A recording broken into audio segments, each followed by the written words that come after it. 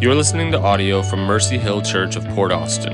To learn more about us, you can visit mercyhillpa.org. Life in general, in really every category, is a very unstable thing.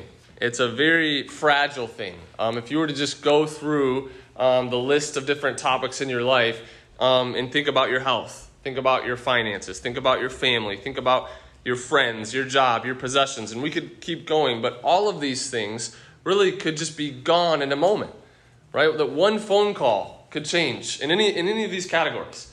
That one phone call could change it all.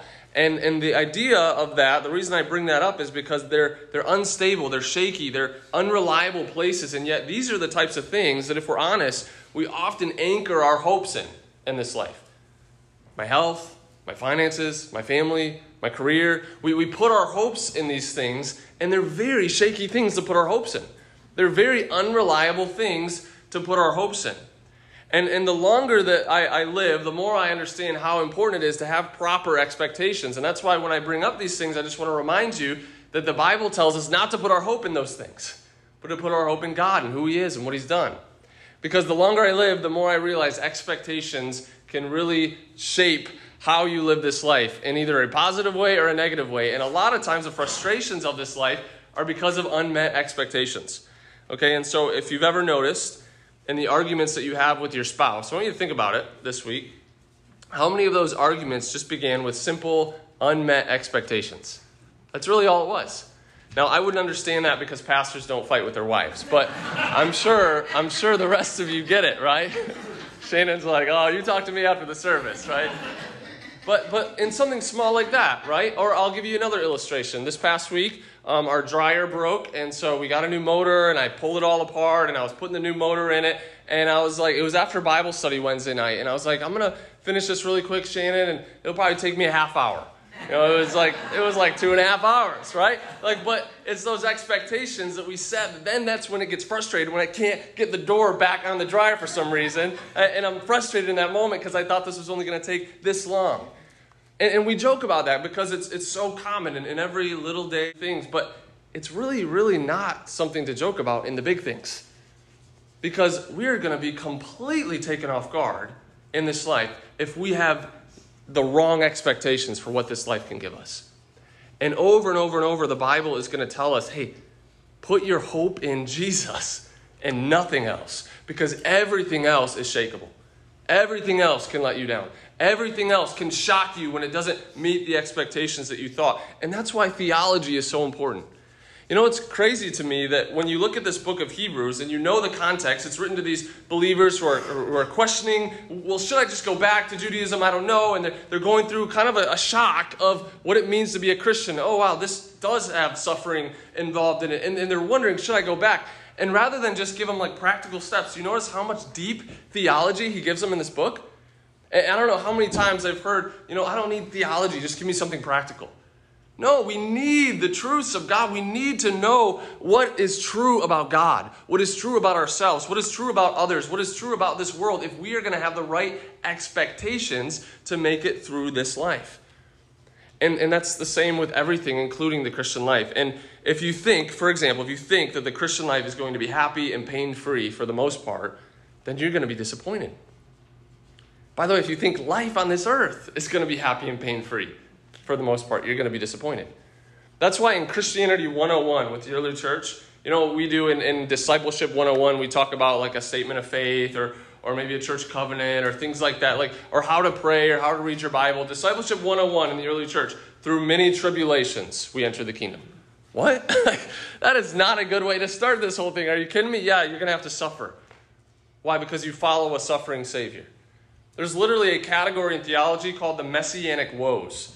That because we follow a Savior who is a Messiah who experienced woes and suffering and discouragement in this life, we will follow him in the same thing. Revelation is all about how the church is going to suffer, how the church is going to experience hardships in this life. But our hope is not in this life. And so if we have the right expectations, we can make it through. And what we see in this passage today is, again, a lot of deep theology in the beginning. He's going to go deep and really, in an awesome way, kind of tie all the theology back together from the book, but then he's going to go practical. And so theology that just fills our minds and gives us big heads, it doesn't do what it was intended to do. Theology always needs to go from our heads to our hearts into our hands. It should change the way we live. Otherwise, we're just deceiving ourselves. And so this preacher, he's so wise, and he brings all the theology of the book together in the beginning, and then he goes really practical at the end as he wraps up chapter 12. And what he wants to do is he wants to tell these people the unshakable thing that they can anchor their hope in.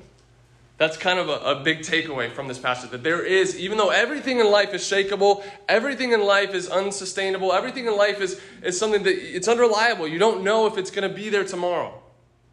There is one thing that is unshakable. It's Jesus and his kingdom.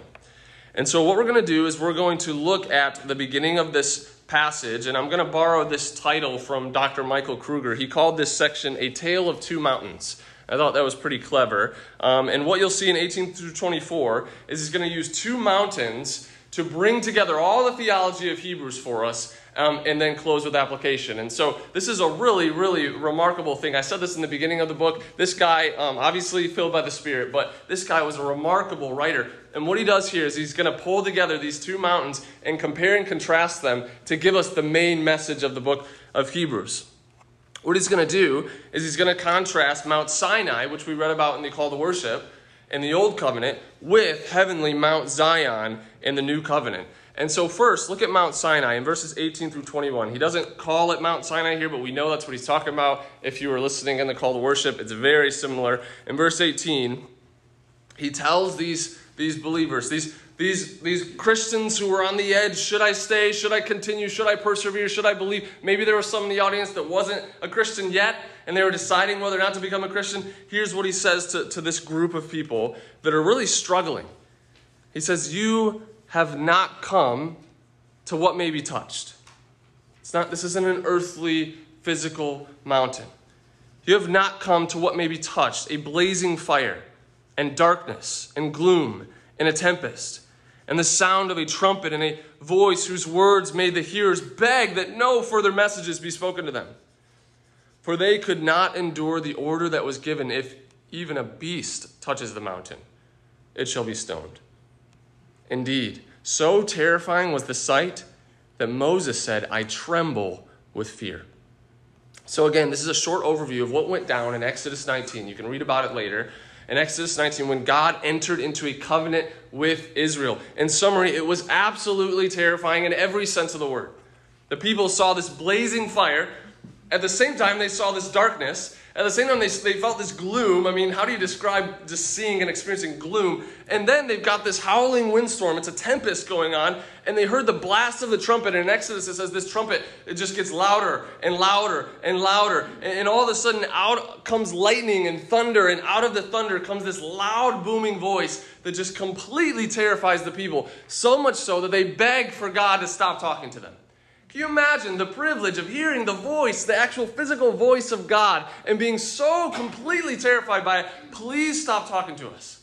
We cannot handle it. That's what's going on here. And he makes the point even stronger when he says that there was this trepidation and this fear over the command that everyone who touches the mountain, man or beast, would be stoned to death. And even Moses himself. He highlights Moses. Why? Because Moses was the guy, the Bible says, that the Lord spoke to him face to face, as a man speaks to his friend. Like Moses was he was tight with God, right? He was like, man. And look at how Moses responded to this. He trembled with fear in the presence of this awesome, all-powerful, almighty God. And so this whole scene screams, God is holy, God is terrifying, and God will destroy you if you come too close. Why? Because you are a sinner and he is sinless. Because you are darkness and he is light. Because you are unholy and he is the perfection of holiness. This is the scene at the first mountain in this tale of two mountains. This is the scene when God gave the old covenant at Sinai. Now contrast that with the new covenant in the heavenly Mount Zion. Mount Zion was where David put the Ark of the Covenant and became known as the dwelling place of God. And so it's picked up by the biblical writers as a picture of God's heavenly dwelling. Okay, and so notice what he says about Mount Sinai in verse 22. But you have come So he says, you haven't come to what can be touched, this Mount Sinai, but you have come to Mount Zion and to the city of the living God, the heavenly Jerusalem, and to innumerable angels in festal gathering, and to the assembly of the firstborn who are enrolled in heaven, and to God, the judge of all, and to the spirits of the righteous made perfect, and to Jesus, the mediator of a new covenant, and to the sprinkled blood that speaks a better word than the blood of Abel. So again, he's contrasting Mount Sinai with heavenly Mount Zion. He says, you haven't come to Mount Sinai, you've come to Mount Zion. This is a description of the heavenly Jerusalem, the dwelling place of God. And what do we find here? An innumerable number of angels celebrating the glory of God alongside the assembly of all the saints who are enrolled in heaven, who've been redeemed. I want you to imagine the largest stadium, the largest crowd that you've ever been in, just packed full of people cheering and celebrating, and then multiply that by an innumerable number. Like the largest, imagine this crowd of people just celebrating the glory of God. That's what is being described here. God, the righteous judge of all, is there. And all the saints who have gone before us are there. The righteous, now made perfect. Now at this point, if you're a careful reader, even if you're kind of a middle-of-the-pack theologian, you might have a question. I thought that the God of the Old Testament was the same God as the New Testament. I've heard you criticize, Pastor Michael, that people say that this is God of wrath, this is God of love. Then what's going on here? This seems like that's validating that, right? And so you may have a question, why was Sinai so terrifying and Mount Zion is so heavenly and celebratory? What is going on here? Because God is still holy, and we are still unholy. God is still just, and we are still sinners. So this is a great question. Why is this mountain so joyful and celebratory? And the answer to that is found in verse 24. In fact, the only reason that any of this is possible is verse 24. Look at it with me. It says, we have also come to Jesus, the mediator of a new covenant, and to the sprinkled blood that speaks a better word than the blood of Abel. You see, the reason we can come to Mount Zion in the presence of God and all of his angels without being consumed in a moment is because of Jesus and his shed blood on our behalf. Abel's blood cries out in judgment and says the price must be paid. It was a cry of vengeance, of justice. Christ's blood cries out in mercy and says the price has been paid. It's a price of forgiveness that has been paid. One commentary put it this way, this text assures us, I love this, it assures us that Jesus' sprinkled blood has silenced Sinai's terrors and ushered us into the Father's favor. How awesome is that? In summary, at Mount Sinai, we see God's terror and judgment, but at Mount Zion, we see God's mercy and grace, and it's all because of Jesus. This is the difference between going before God unmediated or mediated. Listen, if we went to Mount Zion, it would be just as terrifying as Sinai without Jesus. We need the mediator. And so that's why every time we come here and worship, that first prayer in the beginning of worship is a prayer of adoration and confession. God, we are sinners, we are unjust, we are unworthy, we are unholy in our own selves, but thanks be to God who gave us Jesus Christ and brought us peace with God. And so it's through the gospel that we come here today. The only reason we can sing, the only reason we can worship you is through the blood of Jesus, the mediated blood of Jesus. As the song says that we sing often, no wrath remains for us to face. We're sheltered by your saving grace. We're sprinkled with your blood. How sweet the sound of saving grace. Christ died for me. And so this passage reminds us that the New Covenant community, also known as the church, we haven't come to a terrifying Mount Sinai. That through Jesus now we come to the heavenly Mount Zion, and it's a celebration. It's joy, it's worship, it's peace, it's the presence of God. And so, by the way, our church, also known as the New Covenant community, our church should be marked by these things, by joy, by the presence of God, by grace with one another. Why? Because this is how we've been accepted by God himself. And so we should be marked by these things in our own lives and as a church. If you've had a time where you've repented of your sins and turned to Jesus, you have come to Mount Zion. The very dwelling place of God himself. What a privilege.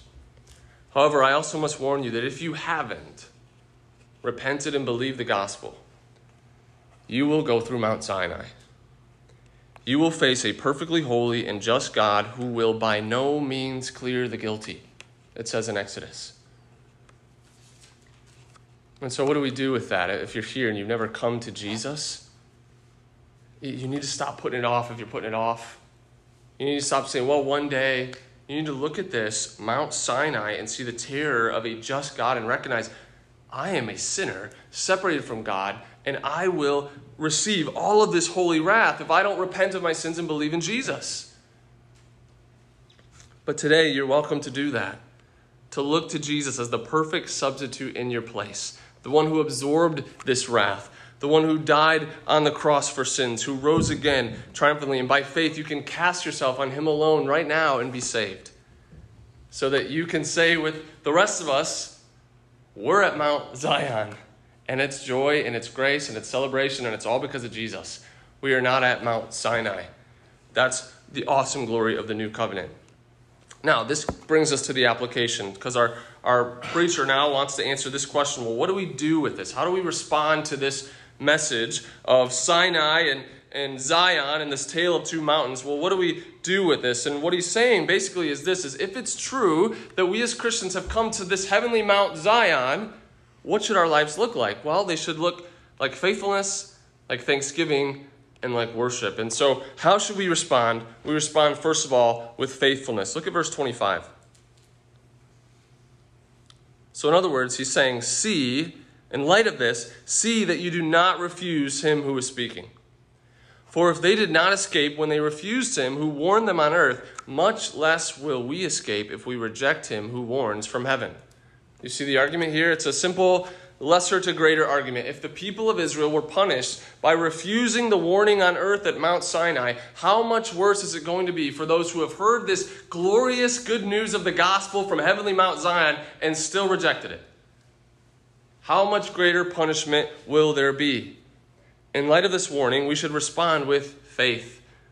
We should stay faithful and keep trusting God. We should keep believing his new covenant promises. We should persevere in the faith. Remember, this group was kind of teetering on the edge. Do I stay with this? And he's saying, if you leave, that's fine, but you're going back to Mount Sinai. And he said throughout this book that if you leave, it's almost like you can't be brought again to repentance. It's a scary, terrifying thing. He's saying, yeah, go ahead. If you leave Jesus, that's fine. That's your choice, but you're going to have to go through Mount Sinai, and you're going to have to accept wrath. And so he's saying, no, don't leave. Instead, be faithful. Keep trusting. Keep believing. And so remember, this whole letter, really, you could summarize it as a letter written to those who were questioning, thinking about leaving, and this whole letter is written to keep them from apostasy, from abandoning the faith. And how does he kind of bring that argument to a climax in chapter 11? He says, how do we persevere? By faith. We look to Jesus with the eyes of faith, and we continue down the path before us. And so he brings all the theology together, the old covenant, the old mountain, the old sacrifices, the old systems compared to this heavenly Mount Zion, and he brings those together, he compares and contrasts them, and he says, okay, here you go. One last time I'm telling you, keep believing Jesus. Do not abandon the faith. I don't care how hard it is. I don't care how difficult it is. I don't care about your family abandoning you. I mean, he does care. He's very peaceful throughout this and calming and comforting. But he's saying, I don't care what in your life is tempting you to leave Jesus. It is not worth it. Stick with Jesus. Keep believing Jesus. Do not abandon the faith. I told you a few weeks ago that we sin because of our desires. We're desiring beings, and that those desires drive our actions. I said if Moses was here, if you remember, he'd come up here and he'd say, your desires are too weak. You need to desire the greater pleasure that is found in God. But at the root of those sinful desires, if we were to kind of go a little bit deeper, at the root of those sinful desires is unbelief. When we don't do what we know we should do, it's because we don't truly believe God. We believe the promises of sin are better than the promises of God. And this is true with every sin. Just like Eve in the garden. Do you remember? They've got this whole garden. They've got everything they could ever imagine. I mean, life is good. It really is good. And there's this one tree. And what does Satan do? He says, God, he's holding out on you. If you could taste this tree, Eve, man, you don't understand. God is holding out on you. And it's the same lie today. Every time we're tempted to sin, whether it's lying, whether it's gossip, whether it's sexual immorality, whether it's drunkenness, whether it's stealing, whether it's bitterness, whether it's coveting, you name it. In our foolishness, we are blinded by this false promise of sin that if I do this right now, I'm going to be happier, it's going to be better, it's going to be good for me. And so at the root of these sinful desires is unbelief. When you sin, when you respond sinfully, when you act sinfully, when you make sinful choices, you don't believe God. You show yourself to not believe God. You instead believe the promises of sin. And so our author is beginning to land the plane of application, and he once again wants to remind these people, believe God. Keep trusting God. Increase your faith. Read the Bible. Hear the word preached, and keep believing. Keep looking to Jesus. Keep persevering by faith. So we respond with faithfulness. If we've come to Mount Zion, if it's true that we've been welcomed into the very presence of God himself, then we should respond by keep believing. With every fiber of our being, believe that we've actually come to this mountain. But next he says we should respond with thanksgiving. 26, speaking of Mount Sinai again, he says this, at that time his voice shook the earth, but now he has promised, yet once more I will shake not only earth, but the heavens. This phrase, yet once more, indicates the removal of things that are shaken, that is, things that have been made, in order that the things that cannot be shaken may remain. Therefore, let us be grateful. There's our idea. Let us be grateful. Let us have thanksgiving. Why? Because we've received this kingdom that cannot be shaken. This is another really simple argument. He says he shook the physical earth when he spoke at Mount Sinai. They felt it. It was like an earthquake at the mountain. They felt the physical earth shaking. But one day in the future, he's going to speak again. And this time, he's not just going to shake the earth. He's going to shake the entire cosmos. The heavens and the earth are going to shake. And only what is unshakable will remain. When I was studying this past week, George Guthrie illustrated this with a marble and a clump of dirt. He said you put a marble in a clump of dirt and shake that all around, all the dirt's going to fall and the marble will remain. And that's the picture here, that God is going to shake the heavens and the earth. And the only thing that's going to stay is what is unshakable. Well, what is unshakable? It's the kingdom of God. And that's why he's saying we have this unshakable kingdom. We should be thankful for that. All the things of this earth that we treasure so much and put so much time and energy in. Our houses, our cars, our 401ks, our church buildings, our country, the great United States of America, along with every earthly kingdom you want to name. All of those things will be shaken and gone in a moment. But God's kingdom will remain. And thankfully, for those of us who are Christians, we have this unshakable kingdom. We have this heavenly kingdom, this eternal kingdom. And the scriptures say that our salvation is so comprehensive that right now we should live as citizens of heaven. Wherever you find yourself, in Africa, Asia, North America, wherever you find yourself, you should ultimately be a citizen of the heavenly kingdom in the way that you live. This unshakable kingdom that no one or nothing on earth or beyond earth can take from you. This is an incredible thing. And so what he's saying is, you should be thankful. We should be grateful. We should be marked by thanksgiving. My commentary put it this way, God has a kingdom that is so unshakable that it will survive when all else dissolves. And so we should be marked by thanksgiving. Have you ever thought about how your life would be changed if you just learned to live in constant thanksgiving to the Lord? I mean, it would we go back to expectations, right? We expect things and we get very entitled and we get very upset. And really it's just a sophisticated version of that little baby that you raised, that you see that baby and they cry when they don't get their bottle or their nap, right? That's how we act sometimes when things don't go our way. We're just more sophisticated. Right? And so we live with this entitled expectations and we get frustrated and annoyed. But what if we just had thankfulness? What if we just said every single thing in my life is a gift from God? Like, why would I be like Israel and murmur in the wilderness? Oh, this manna. Why would I do that? He's given me everything. It reminds me of this conference the past summer when Pastor Bob Johnson, you remember it? Some of you brought it up multiple times. That's why I'm bringing it up again. Because I said, what is one of your biggest weapons for fighting against sin? And we joked about this in table talk last week. I'm kind of a violent person. And so I picture like choking sin out in my life, right? And he's like, thankfulness. I'm like, man, that's really biblical actually. And that is what the Bible prescribes for fighting sin, thankfulness. But think about it. It's hard to be bitter and unforgiving when you're thankful for God's forgiveness in your life. right? If God has forgiven me every single sin, why would I be bitter and unforgiving to someone else? It's hard to be prideful when you're thankful for God's grace in your life. And you realize that the only reason you're a Christian is because of his grace. It's hard to fall into sexual sin and immorality when you're thankful for God's gift of a spouse. It's hard to covet and be discontent when you're thankful for God's blessings in your life. Listen, whatever the sin is, I want you to think about the sins that you struggle with. We're all different. We all have different sins that we struggle with. And so whatever your sin is, I want you to ask yourself, what false lie am I believing? Going back to that last point. And so reject that lie, but then also, what would thankfulness look like instead of this? And we put off the sin and we put on thankfulness. Next time you're struggling, just sit down and list out as many blessings as you can think. Your salvation, your spouse, your Bible, your children, your house, your health, the air you breathe, the presence of the Holy Spirit, the food you eat, the fact that you've come to this heavenly Mount Zion. It's incredible how thankfulness can shift your perspective on things. The old hymn put it nicely when they said, when upon life's billows you are tempest tossed, when you are discouraged, thinking all is lost, count your many blessings, name them one by one, and it will surprise you what the Lord has done. I can't tell you how many times I've done this in my life, and it just totally shifted my perspective on an issue. Like I can't even stand up in the morning and take a step without God's grace. Everything in my life is gift. Everything. And so why would I not be marked by this thanksgiving, this thankfulness?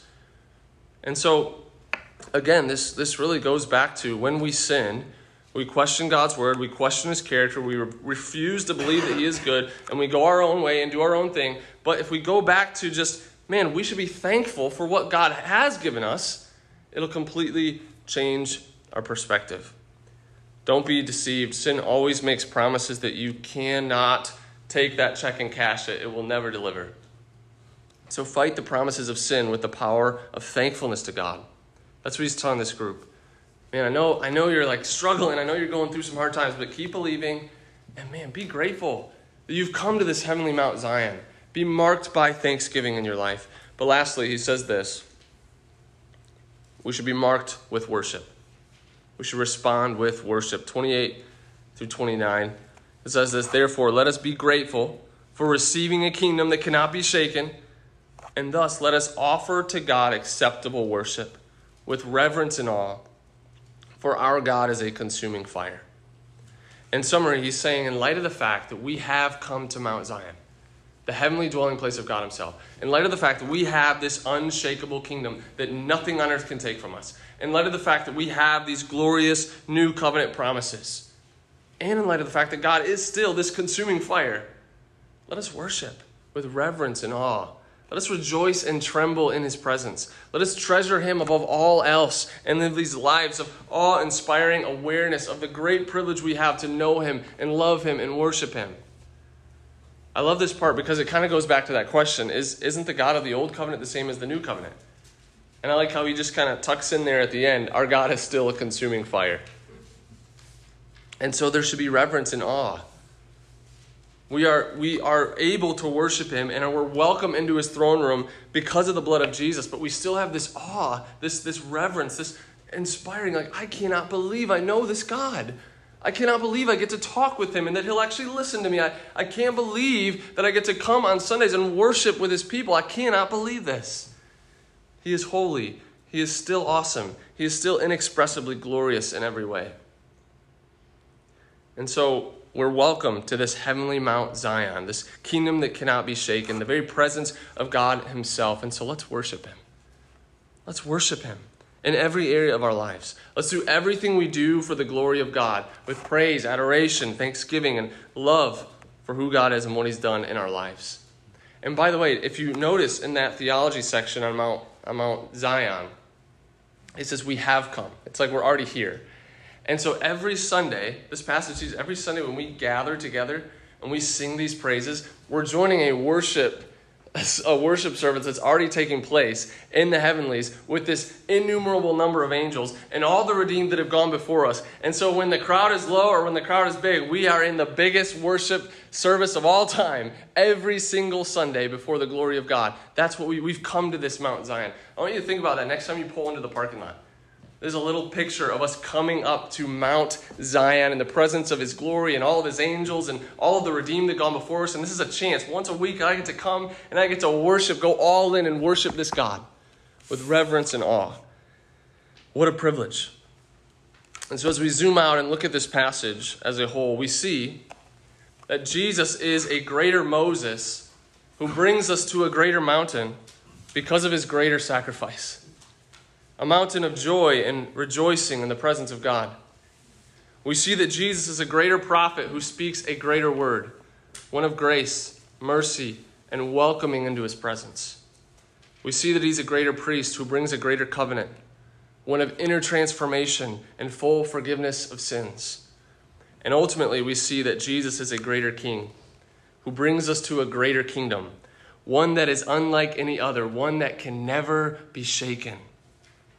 And so why wouldn't we be faithful to this king? Why wouldn't we be thankful? Why wouldn't we worship? He has done and will continue to do far more abundantly than all that we ask or think. And so as we close, I just want to leave you with this simple truth. Rejoice in your king and his unshakable kingdom. I want you to imagine how that would change this week. If tomorrow you woke up and just rejoiced in Jesus and the kingdom, this unshakable kingdom, when everything in this day, this Monday, everything is shakeable, everything is unstable, everything could be taken away from me, but this kingdom will never be taken away. I'm going to rejoice in my king in his unshakable kingdom. I want you to honestly do that. I want you to take note this week of all the things in your life that are shakeable. Your family, your job, your health, your house, your finances. And then remember your king. Remember that he has brought you into a kingdom that is unshakable. When you're tempted to sin, remember the pleasures of sin, they're shakeable. They will pass away. And so keep staying faithful to God. When you're discouraged by life, remember the unshakable blessings of God in your life and be thankful. And whatever you do this week, remember to treasure God above all else and worship him. Love him, know him, sit in his presence, and just be in awe of the fact that I get to know this God, that he calls me his people, that he loves me with an unshakable love and has brought me into an unshakable kingdom. Rejoice in your king and his unshakable kingdom.